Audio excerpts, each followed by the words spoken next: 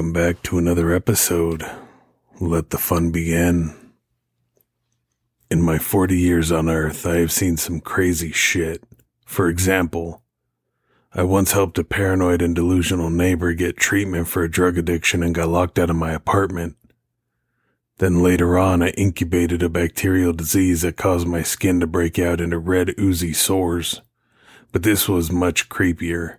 It all began on my drive home from work on a quiet summer afternoon after replacing a payment terminal at a gas station.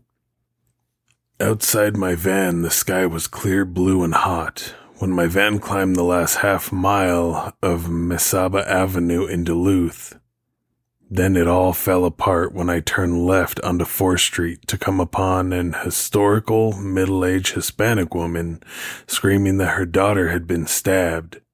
Then on cue, the daughter stumbled out from the home. The lady must have been in her early 20s and dressed in jet black clothes. Before I could respond, the hysterical mother opened the sliding doors on my van and laid the daughter down on my equipment in the back. Now there was no turning back. I reversed the truck as fast as I could on the narrow street while my new passenger screamed in the back, "Drive faster, I'm bleeding back here," in a repetitive chorus. But when I reached Mesaba Avenue, I knew that this trip would be no reenactment of the Fast and the Furious. Complete gridlock awaited me. I could feel my blood pressure explode like that of a nuclear reactor in a meltdown. Is this what it's like to be an ambulance driver? I'm dying back here. I gunned the engine and raced through the last intersection, bringing the hospital into sight. Punching the horn, I pulled into the ramp that I believe was the ER, but a locked door impeded my entry. I pressed the call button and screamed that this stabbed woman needed urgent help.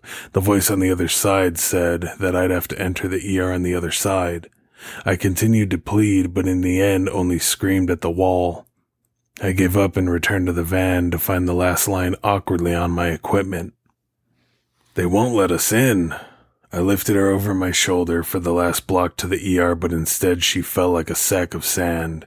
At that moment, I felt a terrible wave of sorrow wash over me.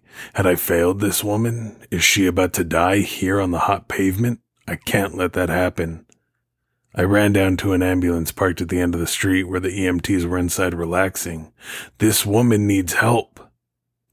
The EMTs got into action like trained soldiers and got to work applying pressure to the wound. The damsel had been stabbed above her right breast, and the blood had her black shirt shiny like it sparkled in the sun. They cut off her blood-soaked shirt and applied bandages while she laid out on the hot pavement. Then they brought her in the stretcher and rolled her away. My exhaustion hit me like a ton of bricks, but I got no rest. My actions had made me, in a fashion, a celebrity of crime. 2 young officers arrived in pristine uniforms. They photographed me with their smartphones, and for the first time, I realized that the damsel had smudged blood onto my shirt. I explained to them how I ended up here. Then another officer arrived, and the process was repeated.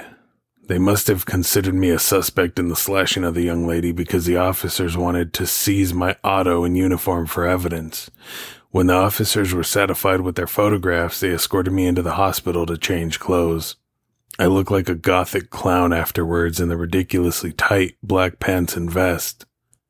The afternoon was fading when I finally left the hospital to chill in the cooling atmosphere while the officers did their investigation. I'd become so popular that the local detective wanted a word. In the meantime, I got entertained by a parade of patients rolling into the ambulance entrance, and another officer arrived to supervise me. All that I could do was chill out until it was all over. An hour later, the detective arrived in a van marked Crime Scene Investigation. He was a balding, middle-aged man that couldn't hide his exhaustion. This man was more cheery than the other officers, and he had complimented me on my van, still splattered in blood like that of a mischievous child. He had a real camera for the first time and took great care in photographing me again and the inside of my van. Then, like a celebrity on a press stint, I explained my recent activity before finally getting let free to drive home to find 4th Street closed by 2 cop cars. To the man that stabbed that woman that afternoon, justice is waiting for you. You will not escape what you did to her.